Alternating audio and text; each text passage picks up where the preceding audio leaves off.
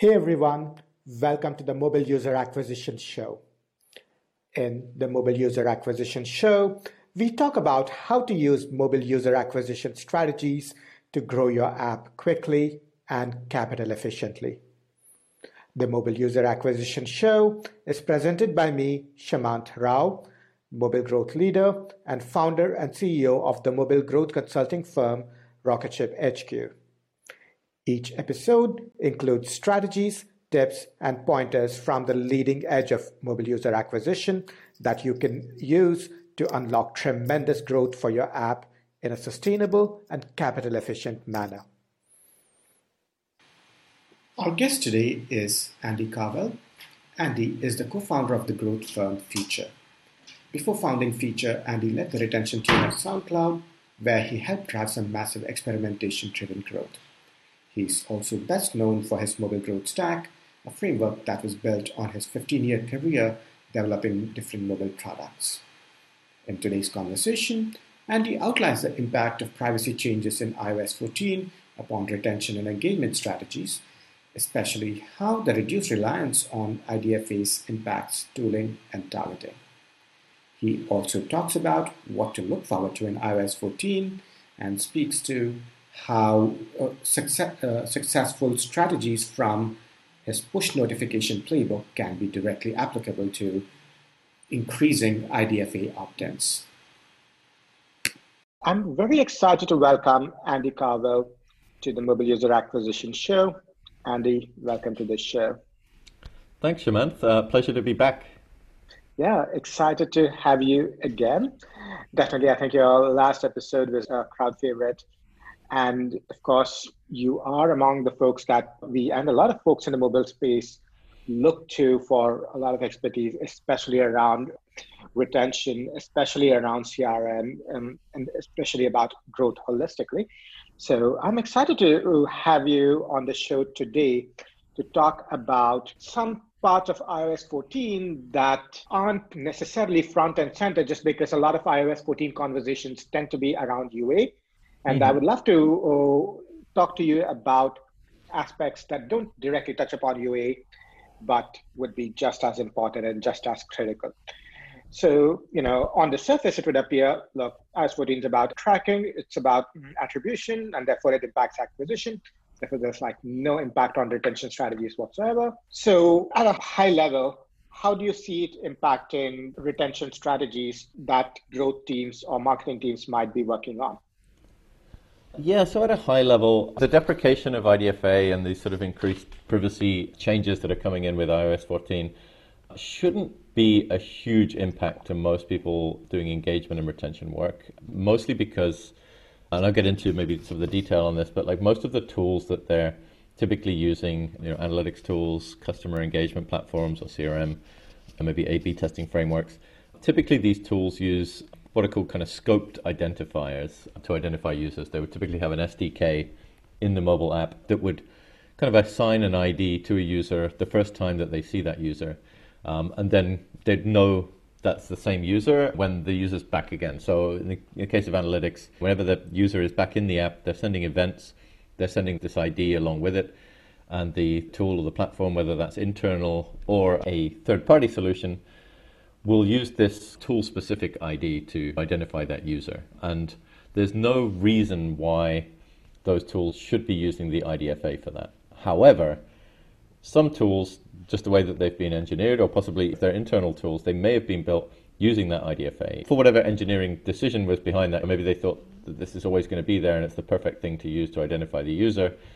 I think it would have been a bad engineering choice, actually, particularly in retrospect. But even before iOS 14, we saw people opting out of the IDFA, right? So I think it's not a good universal identifier to be trying to track every user anyway. And certainly now, it's not something you should use to generate those sort of scoped identifiers. But the good news is that there's lots of other ways that you can create an ID and assign it to a person for a specific use case like analytics, and all of the commercial tools are kind of releasing new SDKs if they need to rework anything. So that's my sort of long rambling answer. For high level, it's not going to change that much. However, if you've got implementations which are using the IDFA to identify user in these internal scoped situations, that needs to be reworked. That would be a pretty serious bit of homework.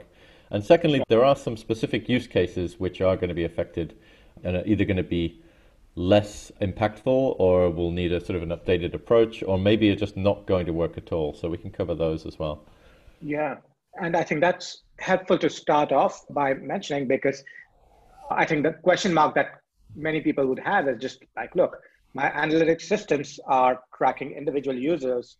Is that not going to work? But from what you're saying, it will absolutely work, because they even right now, they have an internal identifier of some sort. Exactly, right. So just to put it in an example, let's say I'm using Amplitude for my analytics. That's going to have an Amplitude ID associated with every user in the system, and that's an internal ID which Amplitude uses. If I'm using Braze for my customer engagement, they'll have a Braze ID attached to all of those. And so each of these individual tools is going to know who these users are and track them. And that's got nothing to do with IDFA. And not much changes there. Now, typically, you might also want to create a broader understanding of the identity of this user. You might pass into some of these tools what's called an external ID, or a kind of a universal identifier, to say, well, this is actually user X. This is Andy Carvell. In which case, you can pass in that information and associate it with that user and say, hey, this Amplitude ID number 54 is Andy Carvell. Now, how you're identifying Andy Carvell is kind of up to you in your system as a publisher. And some publishers will have used IDFA for that. It's also not a great idea for that, because it's not a cross-platform identifier. Some systems would use, for example, an email address as a unique identifier, or a phone number, or just a generated unique number that's not the IDFA, in which case, again, they're kind of safe. Got it. Yeah. And do you think that could be problematic because Apple says no tracking whatsoever? I don't think Apple says, oh, no tracking using IDFA. No, I don't think it's going to be a problem to be storing email addresses and things like that. As long as you're clear, you're still going to be in compliance with all the necessary privacy regulation like GDPR. If you're going to use an email address to track people in various tools and things, then you need to be explicit about that in your privacy policy. Sure. And what happens to deep links and deferred deep links? How does growth via virality or referrals change as a result of this? Yeah, that's going to change for sure, but maybe not drastically. So regular deep linking, which we would use all the time with things like push notifications and in-app messages and possibly emails, to link people into a specific part of the app, a specific screen or feature, kind of like a web hyperlink. You get people to where you want to put them rather than just opening the app. These would typically be implemented direct deep link. So basically a standard URI schema, a universal link, or key value pairs, which the application can parse, interpret, and direct the user appropriately when the app is opened. Now that won't change. None of that is affected by iOS 14. What would change is this thing called deferred deep linking, which is what you're referring to here with like virality, right? Like if you actually send a link, and you don't know who's going to click on that link. I used to work at SoundCloud, so SoundCloud used to use these a lot. You'd send a link to somebody for sharing a track that you like, post it on, I don't know, Facebook, or you send it by email or WhatsApp. You don't know if the person who's clicking on that is going to have the app installed or not. So the ideal flow and what deferred deep linking opens up is that if they've got the app installed, it's going to bring them into the app, and it's working essentially to re-engage that user from the publisher perspective.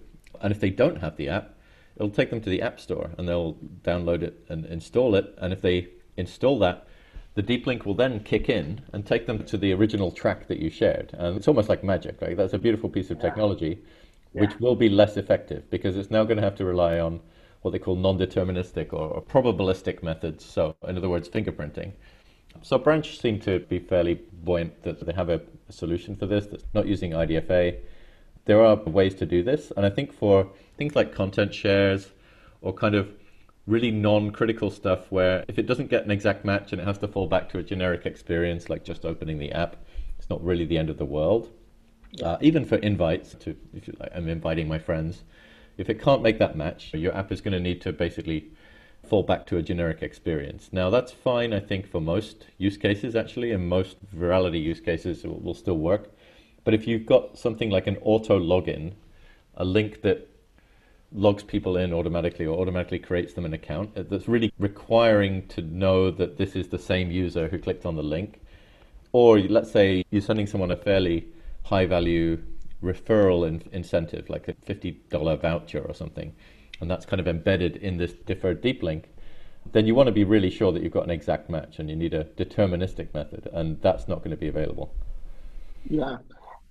Yeah, and I think that is a very important thing that gets impacted. So I understand this becomes problematic just because with the referral flow, you're essentially saying this user came exactly via this link, therefore I will give them $50. Of course, you can't pinpoint as to where a user is coming from under the new policy. Yeah, in many cases, the probabilistic match will work, but it's not going to be 100% of the time. Yeah, and if you're doing that probabilistic attribution via fingerprinting, is that not out of bounds of Apple's privacy laws? Well, seems to be a bit of a gray area. I mean, I'm not working exactly on that side of things, on the tool space, but I see tools providers like Branch, for example, saying that they're going to use fingerprinting type techniques. So they obviously seem to think that that's possible. So I'm kind of working on the assumption they've done their homework there, but it could be that they're being optimistic, and it could be that they get slapped down by Apple. I think there's a lot of gray areas still at the moment. And if you're not even able to use these non-deterministic methods, then then really that channel is going to be massively affected for virality. Yeah, because if you can't even do probabilistically, like you said, you're giving users a generic experience, and that will erode a lot of the metrics and the efficiency of those channels. And something else that's very critical to the performance of a lot of CRM campaigns and retention initiatives is to be able to segment users, like being high value users or users who consume specific content versus the rest. Mm-hmm. So does that get impacted at all as a result of the new privacy changes, or how do you see that at all? So some quite specific segmentation approaches are going to be challenged. In general, segmenting users based on behavior is not going to change because you're going to do your segmentation in your analytics platform or your CRM platform, and these will have a way of identifying users with these internal IDs, as I mentioned. So you'll still be able to segment users based on their behavior, based on events that you're tracking within your ecosystem, your app, and the tools that you're using. What's going away is that ability to segment users across multiple apps and to find them in other places. However, there are some caveats to that. Geofencing is not going to be possible from what I can see, at least not without getting exact location targeting permissions, which again is going to be a lot tougher because you have to ask for those explicitly. And so I've seen some of the customer engagement platforms are basically pulling out from iOS like the ability to geofence because you're going to have instead this very vague location-based targeting, which is going to be a lot less specific. Now, from a human point of view, I think that's great. I don't really want every company on the planet being able to target me on my precise location to a few meters. So I think it's great from a privacy perspective. I'm all for it.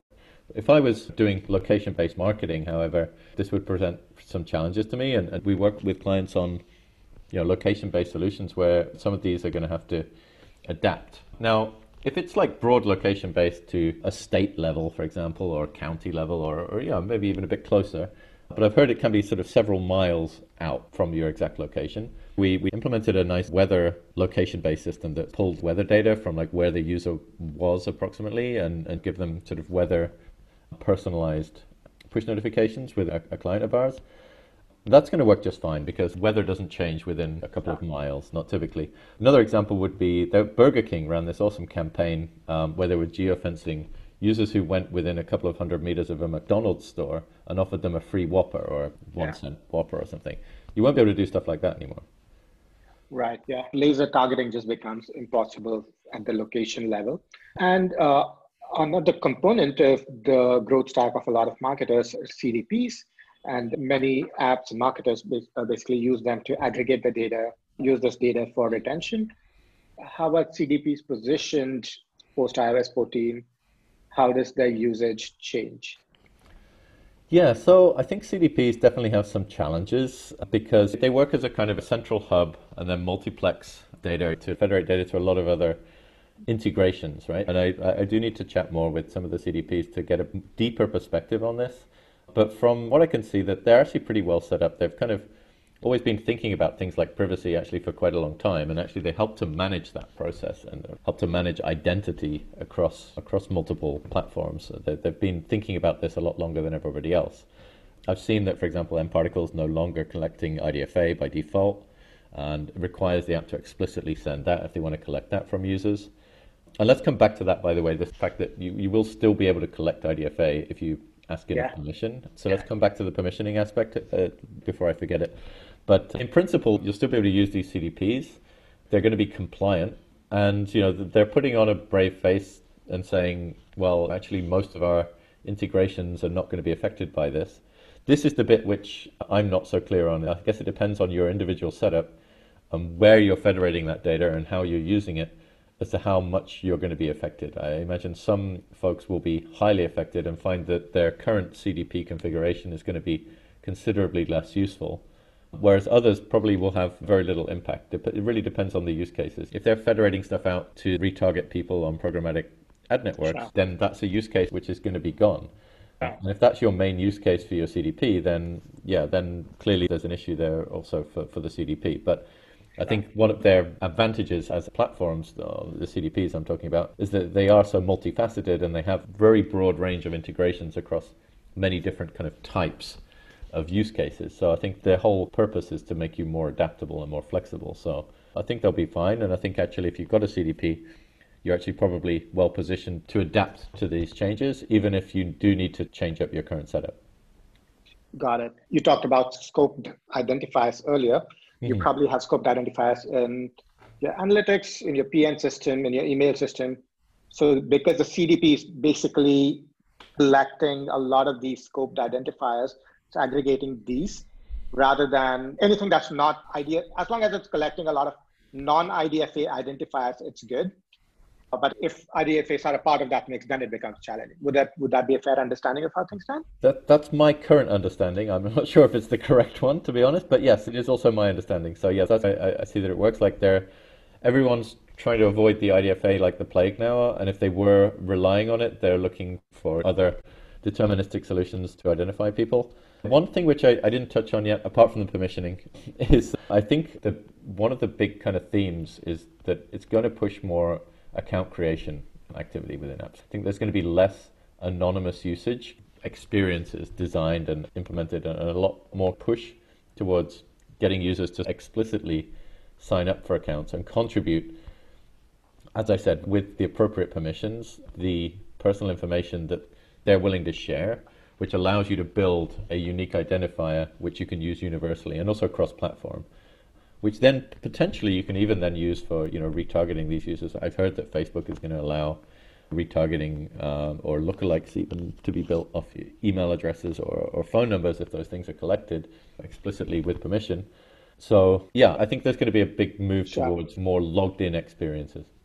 Yeah, right. And that's in some ways getting users to opt into giving their info in other ways so that you can essentially target them elsewhere. Of course, there's more to iOS 14 than just the privacy changes. So what are some of the new features within iOS 14 that you're most excited about and that could be most impactful for retention strategies for apps? For retention strategies for apps, I think one of the big ones is the widgets, actually. The widgets are really cool. Put a lot of work into upgrading those, making those look a lot more sexy and hopefully a lot more usable. I think it's a bit too early to say how that's going to affect engagement and retention, and obviously it's also very app specific. Sorry, what's a widget? So it's something that actually can sit on your home screen, which provides some like a view into your app. You can have, for example, I don't know, stats on there, things like this from a fitness app or something like this, how much you've been running over the last few days. So widgets have existed for a long time, particularly on Android. They've been there since a long time, home screen widgets. But I really like the new implementation on iOS 14. I think iOS is doing it a nice way, and I've already seen some nice implementations from apps that have got that out for launch.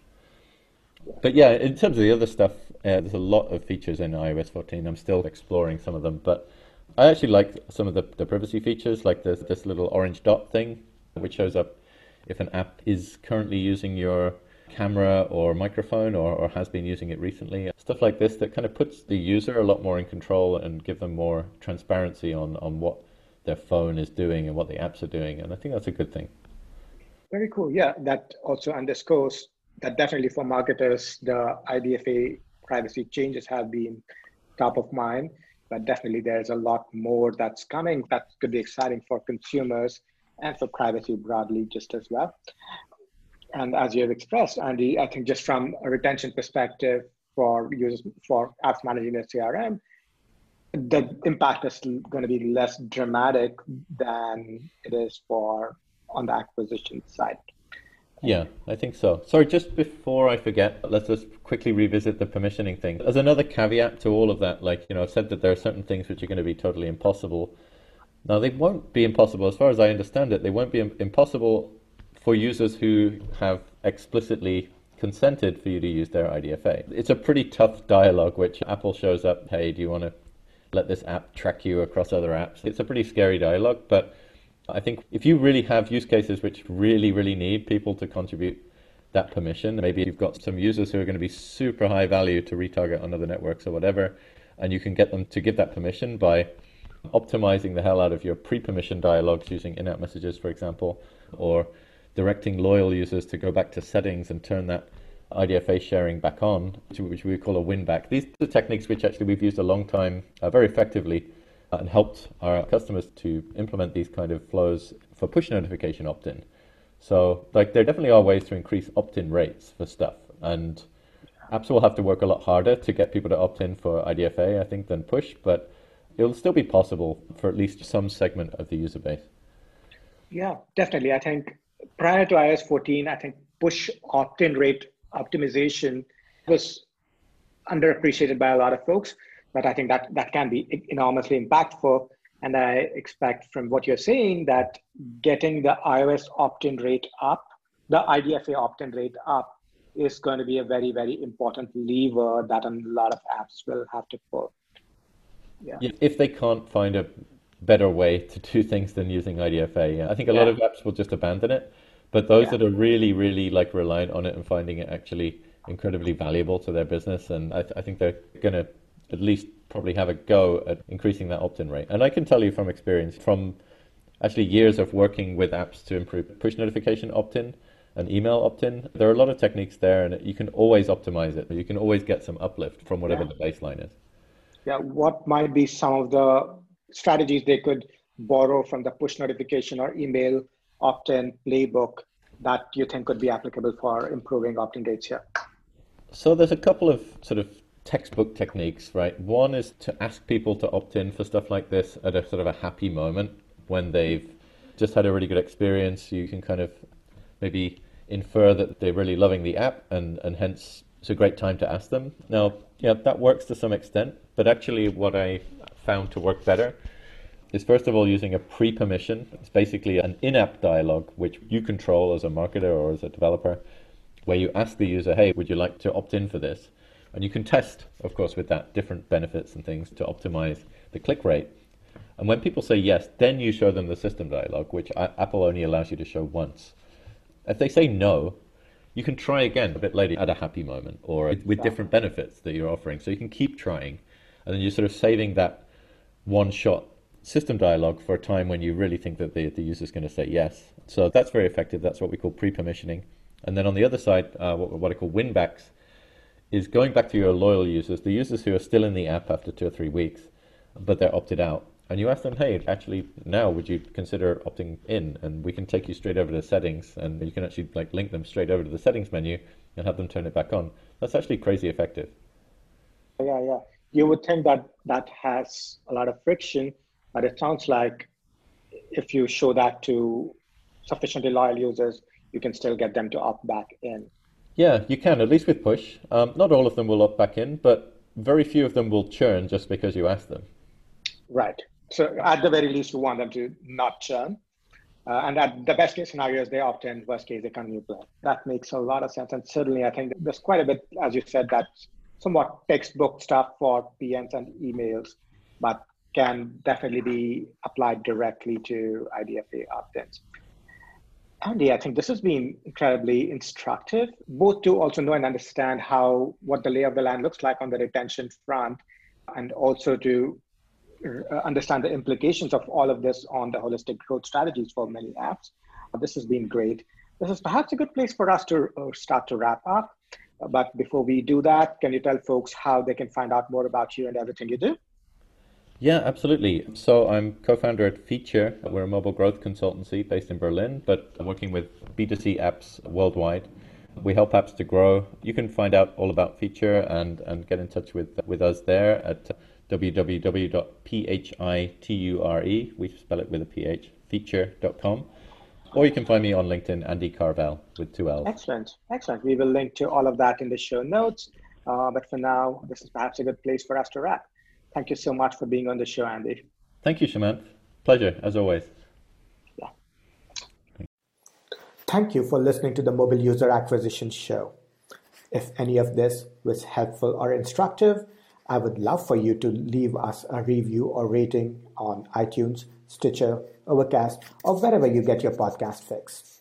This podcast takes a ton of time, effort, and love to produce, and I deeply value every review and every piece of feedback that you share. Thank you for listening, and I will look forward to sharing our next episode soon.